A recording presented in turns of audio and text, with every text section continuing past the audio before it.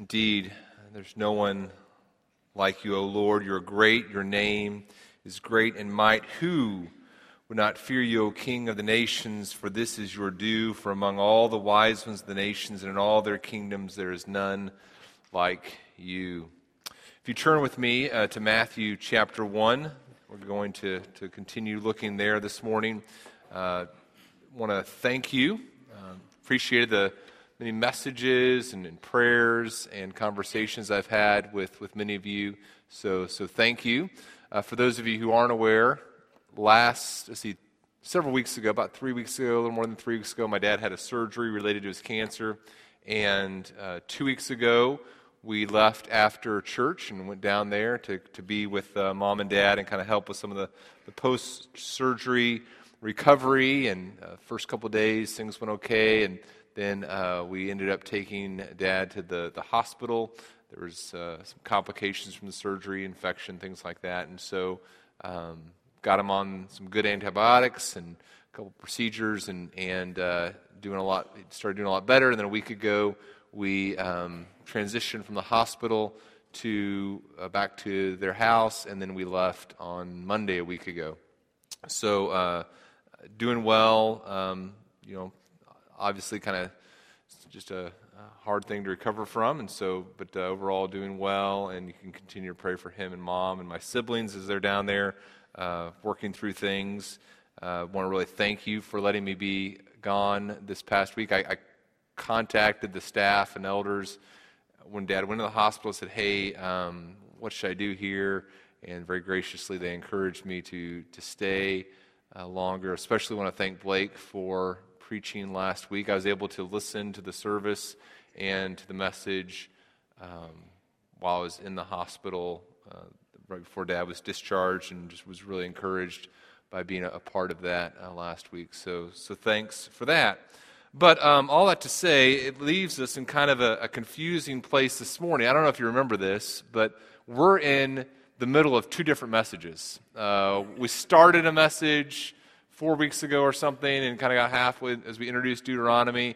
And then I said, okay, we'll come back to this. And then we started a message 2 weeks ago in Matthew. I was talking to my sister about this, and she said, that seems really confusing for your church. I said, no, they are very intelligent people. They watch lots of TV and, with these complicated shows. And so we can handle this, okay? We can handle this. And to be honest, I can't even remember what Deuteronomy was about. We'll come back to that, what the message was about there. We'll come back to that, but we're going to finish up what we were talking about, Lord willing, 2 weeks ago in Matthew. And just as a reminder, we were in Matthew 1, and we were looking at this genealogy that Matthew gives us in chapter 1. And Matthew's genealogy is different than Luke's in terms of its emphasis. Matthew is showing us, hey, Jesus, this baby who's born at the end of the chapter, Jesus has the legal right, the authority to be the King of the Jews. Now, there are a couple of things that are remarkable or unusual about Matthew's genealogy. First of all, it contains women. There are 4 women who are mentioned in the genealogy, plus Mary, and so that's a little bit unusual in this genealogy for a king. What's also unusual is that these women who are part of, again, this Jewish genealogy, all the women who are mentioned, besides Mary, are probably not Jewish, these Gentile women. And so that's a little bit unusual in this genealogy. And then the other thing that's unusual is that each of these women, again, this is a genealogy showing that Jesus has the right to be King of Kings, the Messiah, the righteous one. Each of these women who are mentioned in the genealogy are associated with scandal. There's some sort of shame that accompanies them. Their presence here in the genealogy should encourage us, and we'll talk more about that as we continue. But if you're able to, we're going to read we're not going to read the whole chapter this week, but we're going to read part of Matthew chapter 1. And so if you're able to, if you would just stand with me in honor of God as we read part of Matthew chapter 1 together, and we see these 4 women plus Mary mentioned. Verse 1, the book of the genealogy of Jesus Christ, the son of David, the son of Abraham. Abraham was the father of Isaac, and Isaac the father of Jacob, and Jacob the father of Judah and his brothers, and Judah the father of Perez, and Zerah by Tamar. So there's the first woman mentioned. And Perez the father of Hezron, and Hezron the father of Ram, and Ram the father of Amminadab, and Amminadab the father of Nahshon, and Nahshon the father of Salmon, and Salmon the father of Boaz by Rahab. So there's the second woman mentioned. And Boaz the father of Obed by, the third woman, Ruth, and Obed the father of Jesse, and Jesse the father of David the king. And David the king, was the father of Solomon by, and here's the fourth woman, by the wife of Uriah. And you go down, verse 16, Jacob the father of Joseph, the husband of Mary, of whom Jesus was born, who is called Christ, Messiah. So all the generations from Abraham to David were 14 generations, and from David to the deportation to Babylon, 14 generations, and from the deportation to Babylon to the Christ, 14 generations. Now the birth of Jesus Christ took place in this way. When his mother Mary had been betrothed to Joseph before they came together, she was found to be with child from the Holy Spirit. And her husband Joseph, being a just man and unwilling to put her to shame, resolved to divorce her quietly. But as he considered these things, behold, an angel of the Lord appeared to him in a dream, saying, Joseph, son of David, do not fear to take Mary as your wife, for that which is conceived in her is from the Holy Spirit. She will bear a son, and you shall call his name Jesus, for he will save his people from their sins. All this took place to fulfill what the Lord had spoken by the prophet. Behold, the virgin shall conceive and bear a son, and they shall call his name Emmanuel, which means God with us.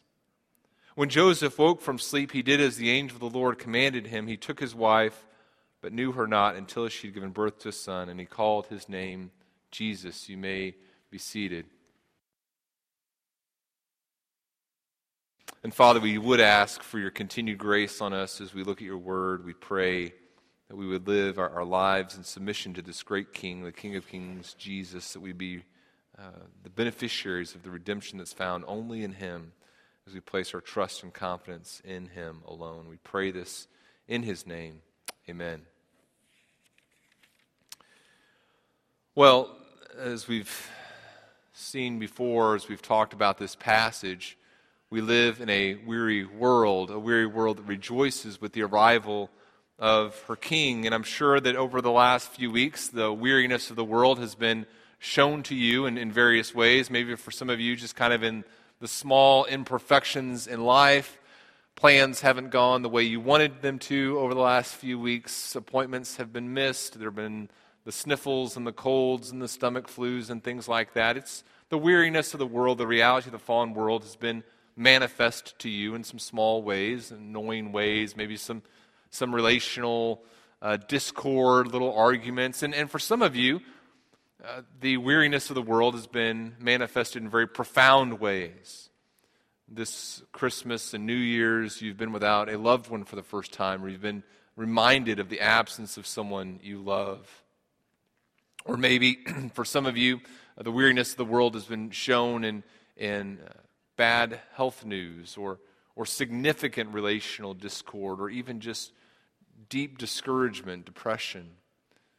The fact that we live in a fallen world where things aren't as they ought to be, a world that is weary, all of us have been reminded of it in some ways over this holiday season, Christmas and New Year's. And as we saw last time we were together, we kind of looked at this main idea from Matthew chapter 1. We saw that Christmas is not joyful because it's a beautiful world that welcomes our King. In other words, there's not this pristine world that says, okay, we're so lovely, this is so beautiful, we are inviting the King to come and be a part of this beautiful world and we'll experience Christmas joy. No, instead, Christmas is joyful because there's a King who comes to a world that's weary, comes to a weary world, and this King, Jesus Christ, proclaims redemption.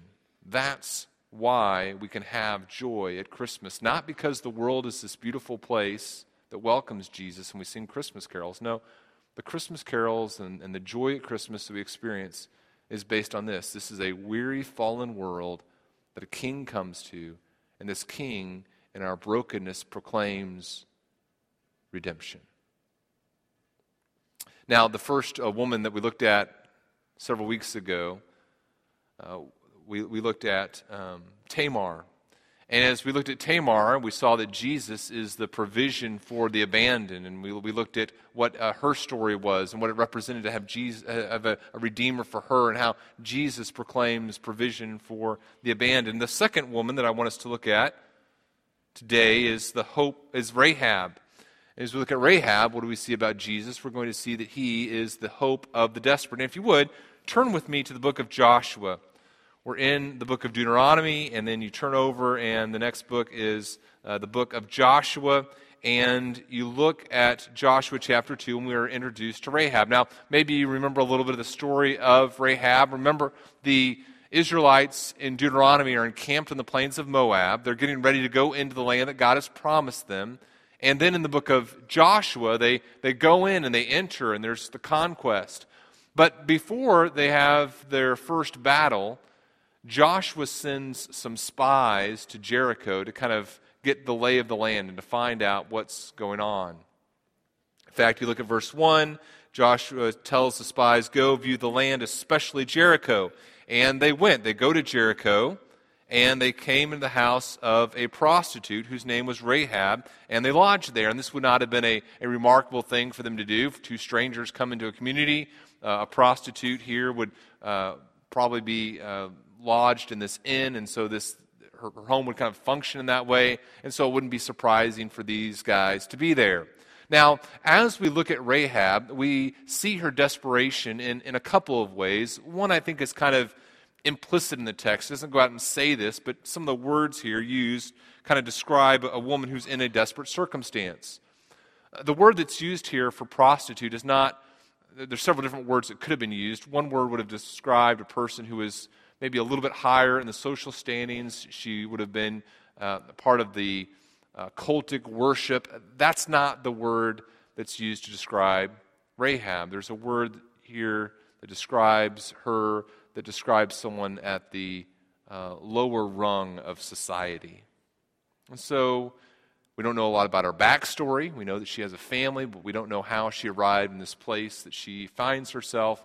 But surely it's not too big of a stretch of the imagination to say she's a woman who's been driven to this place by some sort of desperation. But we also see another type of desperation that Rahab has. She hides these spies. She protects them from the rulers of Jericho. And then we come to verse 9, and look at what she says to the men. She says, I know that, and she uses the word for Yahweh, I know that your God, the Lord Yahweh, has given you the land, and that the fear of you has fallen upon us. So you, God's people, were afraid of you. And I know that all the inhabitants of the land melt away before you. For we have heard how the Lord dried up the waters of the Red Sea before you when you came out of Egypt, and what you did to the two kings of the Amorites, who were beyond the Jordan, to Sihon and Og, whom you devoted to destruction. And as soon as we heard it, our hearts melted, and there was no spirit left in any man because of you. For Yahweh, the Lord your God, He is God in the heavens above and on the earth beneath. Now, what do we see here about Rahab and her desperation? Here is a woman who has been driven to this place of desperation through whatever circumstances in her life, and now she finds herself in this city, and she rightly recognizes that God, this one true God, is working with this people, His people, to bring about destruction in this land full of very wicked people. And she realizes that she is absolutely powerless to stop this.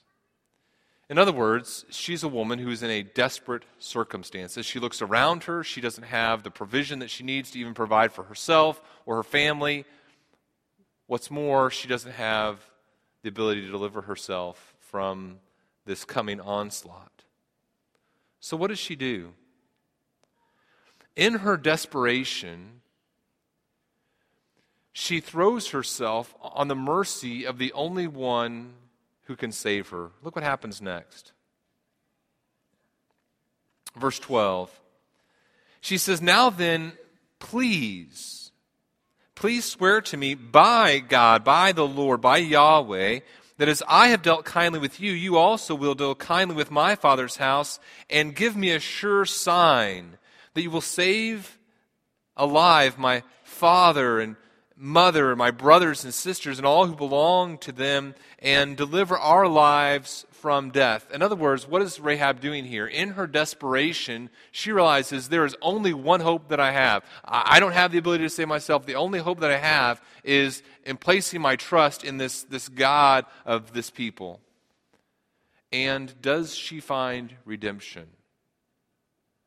Absolutely, right?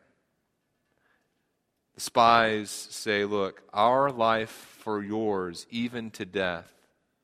If you do not tell this business of ours, then when the Lord gives us the land, we will deal kindly and faithfully with you."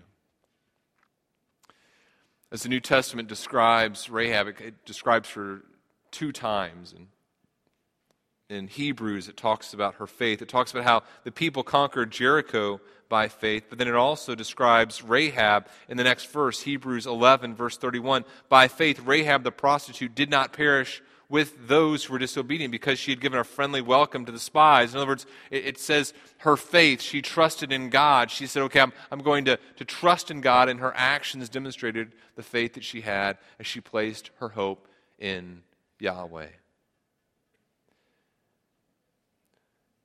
As you read the rest of the story of Joshua, she and her family indeed are saved, and it's very interesting what happens to her next. This woman, this person who's at the lower rungs of society, who has no hope, who's desperate, who places her trust in Yahweh God, what happens next? Well, Judges 6 mentions her. Judges 6, you know what's happened to her? This woman who's on the outside has now become a part of the covenant community. She marries an Israelite. She becomes a part of the people of God. And then as you go on, it traces her genealogy. She and her husband Salmon have a son named Boaz. Remember Boaz? What does Boaz do? Boaz marries Ruth. Ruth and Boaz have a son named Obed. Obed has a son named Jesse, and Jesse has a son, David.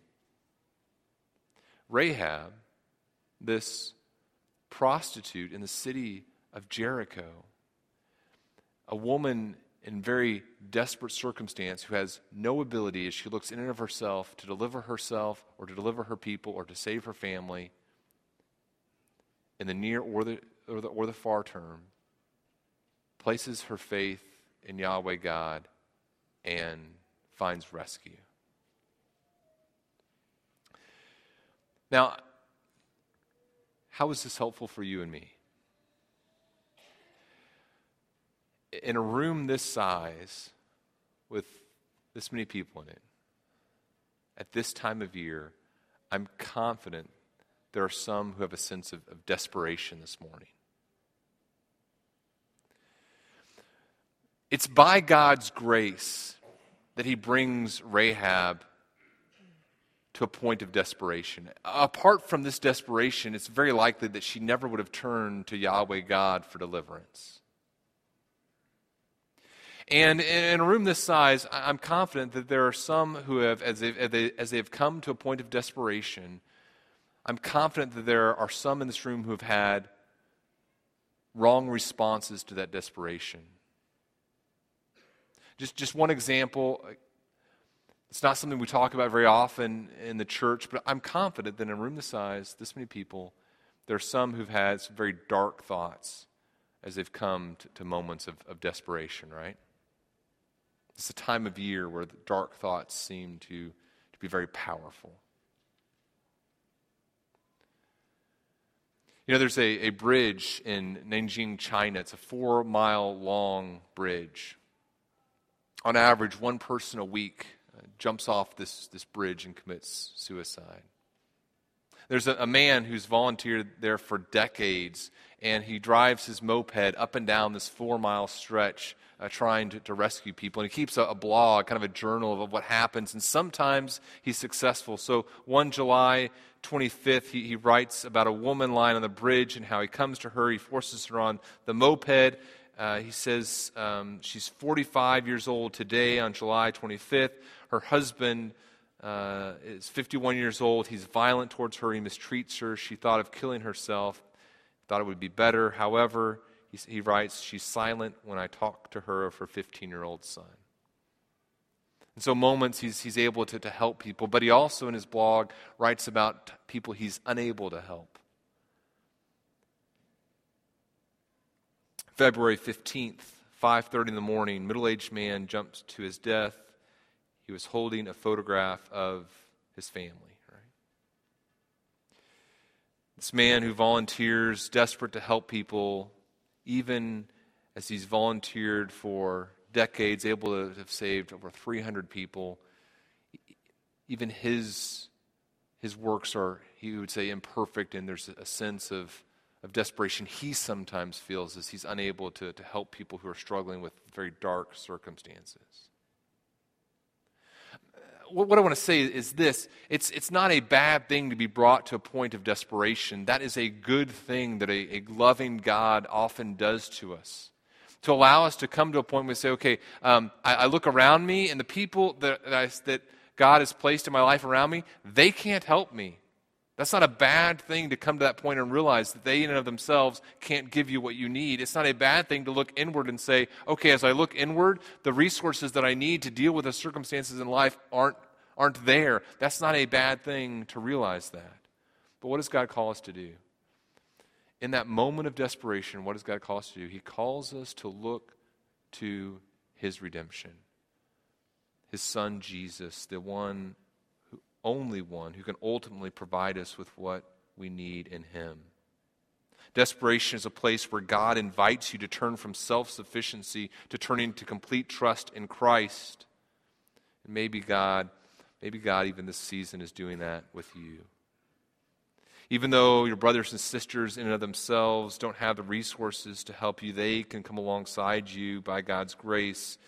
Let them know how you're feeling, what you're going through, and let them help you turn to Christ. That's what we see in Rahab. The hope, Jesus Christ, is the hope of the desperate. Look at Ruth now. In Ruth, we find that Jesus Christ is the Redeemer of the disenfranchised. And several years ago, we spent a lot of time going through the book of Ruth, and hopefully you remember some from her story. But regardless, you want to turn over, if you're in Joshua, you can turn over a couple books to Ruth, Joshua, then Judges, then the book of Ruth. And the book of Ruth opens with a family moving from Bethlehem into the land of the Moabites. There's Naomi and her husband and her 2 sons. They go to the land of Moab because there's a famine where they're living, and as they go into the land of Moab, her 2 sons take some Moabite women as wives, and then disaster strikes, right? Naomi's husband and both of her sons die. And now she's left in this foreign land, an outsider, a widow. Her 2 daughter-in-laws want to come with her back to her home. She tells them not to, and one of them turns back. Her daughter-in-law Orpah turns back, but then Ruth remains. And Naomi says to Ruth, she says, look, your sister-in-law has gone back to her people and to her gods. Return after your sister-in-law. But Ruth says this, do not urge me to leave you or to return from following you, for where you go, I will go, and where you lodge, I will lodge. And she says, your people shall be my people, and your God, my God.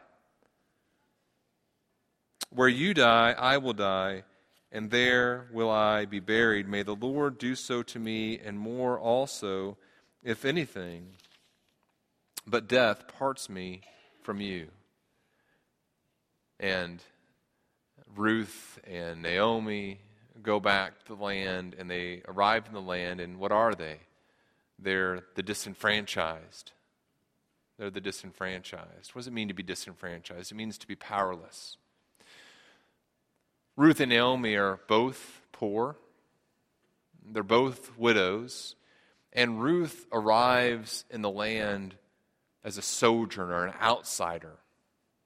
So here they are, and they're in this moment of a weary world. They're in this land, and what has Ruth said? Ruth has said, "Okay, I'm not going to go back to my people. I'm going to go where you go, and I'm going to place my confidence in your God. Your God is going to be my God, and may Yahweh Himself do anything to me, and more also, if anything but death parts me from you." In other words, what is Ruth doing in this moment of desperation and a powerless person? She's saying, I'm putting my confidence in your God. And what does God do? God provides. Remember, as we went through the book of Ruth, we saw that God provides His Redeemer. He provides this man, Boaz, who serves as a picture of Jesus Christ. And what does Boaz say to Ruth? Boaz, when he encounters Ruth and he hears what she's done, he hears that this woman Ruth has decided to place her confidence in Yahweh God and to provide for her mother-in-law. Boaz says to her, "May the Lord repay," this is Ruth chapter 2, verse 12, "the Lord repay you for what you've done, and a full reward be given you by the Lord, the God of Israel, under whose wings you have come to take refuge." Isn't that a beautiful statement? Boaz is saying, you have chosen to find refuge in Yahweh God. May you find that under Him whose wings you've taken refuge. May there be protection and redemption for you who are powerless, who are on the outside. And does she find that redemption? As we know, as we go through the book of Ruth, indeed she does. Boaz provides for her in incredible ways and takes her and Naomi. And this Naomi who said, "Call me Mara, call me bitter." What does Naomi come at the end of the book? She becomes a worshiper. There's redemption and there's joy and there's delight. Ruth goes on to become a part, not just kind of a part of the community, but to become the great-grandmother of David, the Davidic king.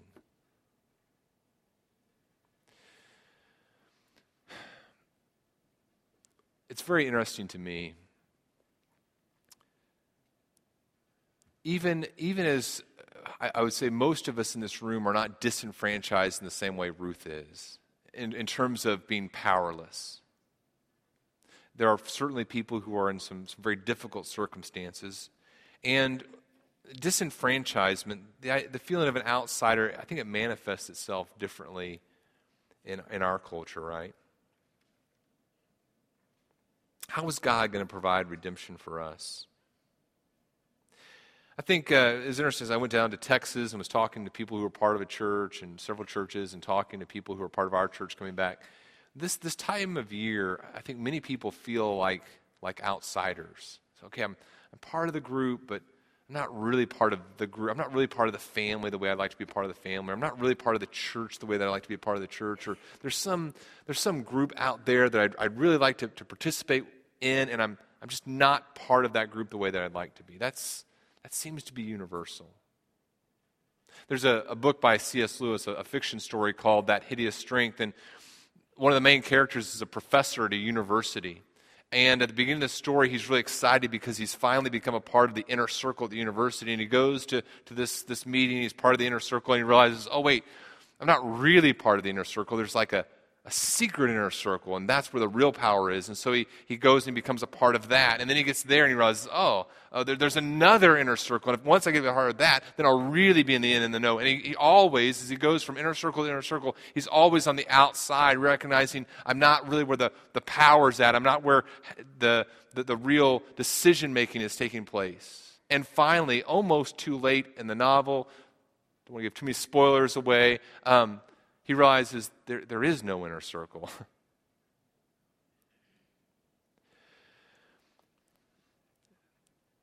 For those of us who are in Christ, there can be a temptation, even in Christ, to believe I'm disenfranchised. I'm powerless. There's some other group or some other place where I'm going to find my significance. There's a professional organization, and once I can become a part of that professional organization, then I will have arrived, and I'll have the power that I'll need to be part of the group that I need to be a part of. Or there's some family relationships, and my sisters are really close, and boy, if I could really get in with that sister, then I'd be part of the family the way that I need to be part of the family. Or there's a church relationship, and there's some people, and if I could be part of that group within the church, then I really would have arrived and be a full functioning member of where I want to be, or the community of faith, or whatever it is. Here's the reality.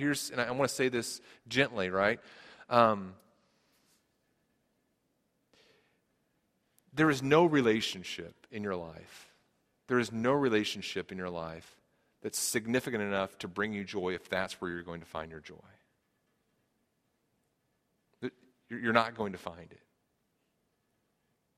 There's no relationship that you can encounter in life that's going to be a significant enough relationship to bring you the joy that you want if that's where you're going to find the joy.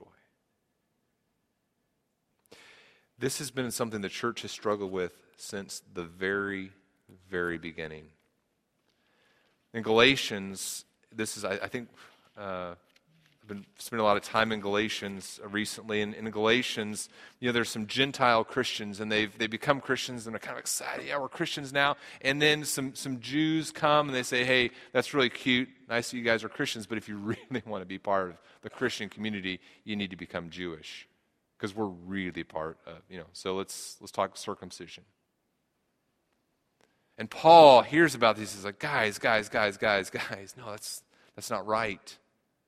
Galatians 3, he says, look, in Christ Jesus, this is Galatians 3:26, in Christ Jesus, you're all sons of God through faith. For as many of you who are baptized into Christ Jesus have put on Christ. In other words, hey, if you're a Christian, you're now in Christ. There is no other part of a community to aspire to. You're in. You're part of you're in Christ. There's no greater relationship for you to aspire to. In Christ, this is verse 28 of Galatians 3, there's neither Jew nor Greek, slave nor free. There's no male and female. You are all one in Christ Jesus. And if you are Christ, then you are Abraham's offspring, heirs according to promise. You don't need to do anything else to get to be more Jewish. You don't get to be more Jewish than Abraham's offspring, and if you are in Christ, you're in, Paul says, the Galatians. In other words, what we struggle with today, feeling outside, disenfranchised, not part of the cool group, it started in the very beginning, right? It's something we've always struggled with. Here's the radical mind shift that needs to take place as we think about who Jesus Christ is. If I'm in Christ, there is no group that I need to be aspiring to be a part of. I'm not some outsider aspiring to be a part of some other thing. If I am in Christ, I am an ambassador proclaiming to other people the joy of coming to where I'm at. In other words, instead of saying, boy, I wish I was there, hey, I'm an ambassador. I'm proclaiming to people, look, let me tell you about Jesus Christ and how in Him you can be a part of His family. You can be in Christ as well. I'm not some person seeking to be a part of something else. I'm an ambassador proclaiming to people the joy of coming to where I find myself by God's grace. It's a powerful paradigm shift for us, right? As we look at Ruth, we see that Jesus Christ is the Redeemer of the disenfranchised. The fourth woman that I want us to look at is Bathsheba. In Bathsheba, we see that Jesus Christ is the justice for the powerless. Now, there's some things here in the story of Bathsheba that are hard for us to know exactly what's going on. But if you want to, you can turn here to 2 Samuel. And in 2 Samuel, we encounter Bathsheba for the first time. In 2 Samuel, David has stayed behind while his troops go up and... what did I say here? 2 Samuel 11.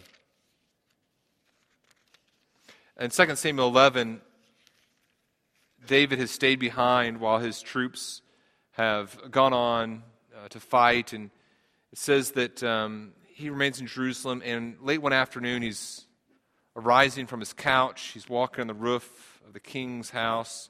he sees from the roof a woman bathing, and the woman was beautiful, very beautiful. And David sent, he inquires about the woman, and they say, look, is this not Bathsheba, the daughter of Eliam, the wife of Uriah the Hittite? In other words, this is Uriah's wife, David. That doesn't deter David. David sent messengers, and then the word here, it says took. That's a word that can often imply almost a forceful undertone to it. There's a grabbing, a taking, a forceful taking, and she came to him, and he lay with her. Now, so what exactly is taking place there? The text isn't explicit. One possibility is that this was just a very forceful encounter, an assault, or a rape. That's not clear in the text. It seems more likely that it was a power move on the part of David. As you see the dynamics that unfold, as you see Nathan rebuking David in 2 Samuel 12, what clearly is happening here is David is using his position as a king, as a person in a position of power, to take advantage of Uriah's wife, Bathsheba. And it seems that he gets away with it. He gets away not just the abuse of her, but the murder of Uriah and these other soldiers. And then, of course, his reckoning comes in 2 Samuel 12 and throughout the rest of his life as he deals with the aftermath of his sexual sin. But what do we see in Bathsheba? We see redemption, right? David has to confess his sin, and in fact, in the Psalm, as he confesses his sin, he says, I've sinned against you, God. And what we see is that ultimately God is holy, and so of course all sin is against him, but also God is the God of the powerless. And so David's sin against Bathsheba is also a sin against God in that sense as well. And yet, even in this sin, this sexual sin, this abuse of the powerless by the powerful, what do we see? We see redemption. Bathsheba, by God's grace, receives redemption. Her son becomes the king. Nathan the prophet works with her. There's redemption through this prophet Nathan as well. And ultimately, she also becomes a part of the messianic line. She becomes a descendant of Jesus himself. Now, I selected this passage to talk on several months ago, before kind of all this stuff came out in our culture, and maybe, of course, you've been seeing all the different stories of particularly men in powerful positions who have been abusing women in the workplace and other circumstances. I think that as of last count, there were over 100 men who had been accused of wrongdoing and of just terrible offenses against women. I don't know the truth of any one of these stories, but what I do think we're seeing is this. I think what we're seeing in our culture, by God's grace, is a reckoning. In our culture, we have treated women very harmfully. We've objectified women. We've engaged in sexual sin. And now our culture is realizing, wait a minute, whenever we treat women this way, it's harmful. In fact, as you look at the defenses that some of these men have given, they're just gut-wrenching, right? Guys are saying things like, boy, I had no idea that she wouldn't enjoy this. I'm completely surprised that she found this offensive. I'm terribly sorry. I had no idea that this conduct of objectifying her would make her feel demeaned in any way. It's just nauseating in terms of the defense, right?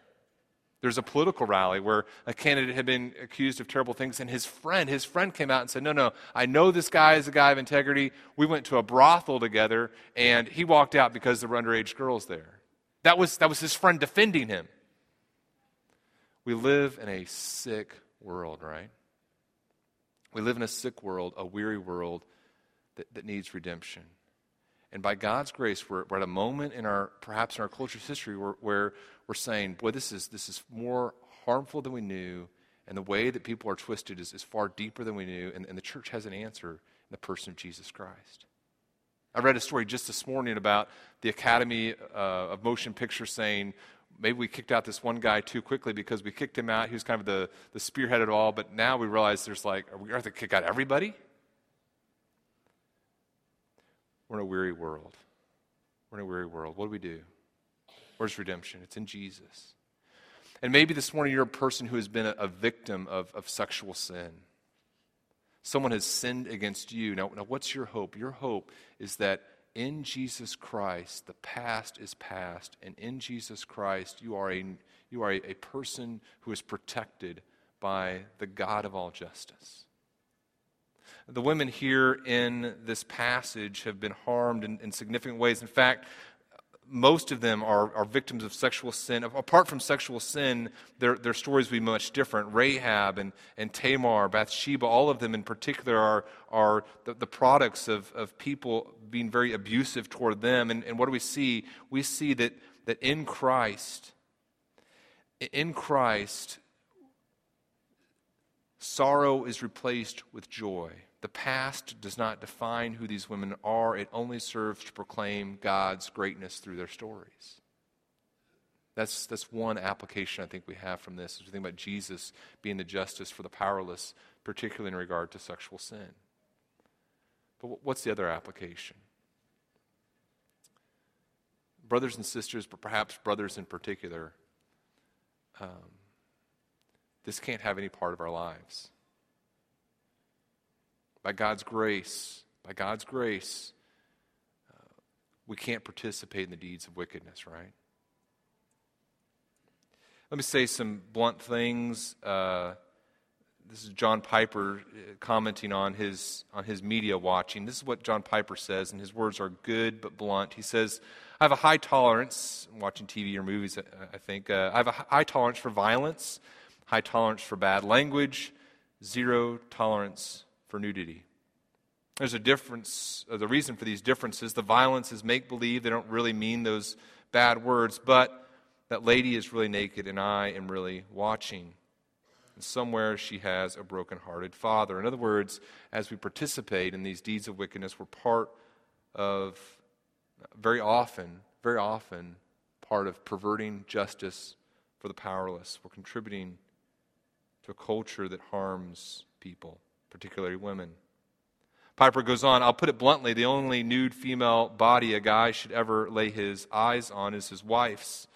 The few exceptions include doctors, morticians, fathers changing diapers, etc.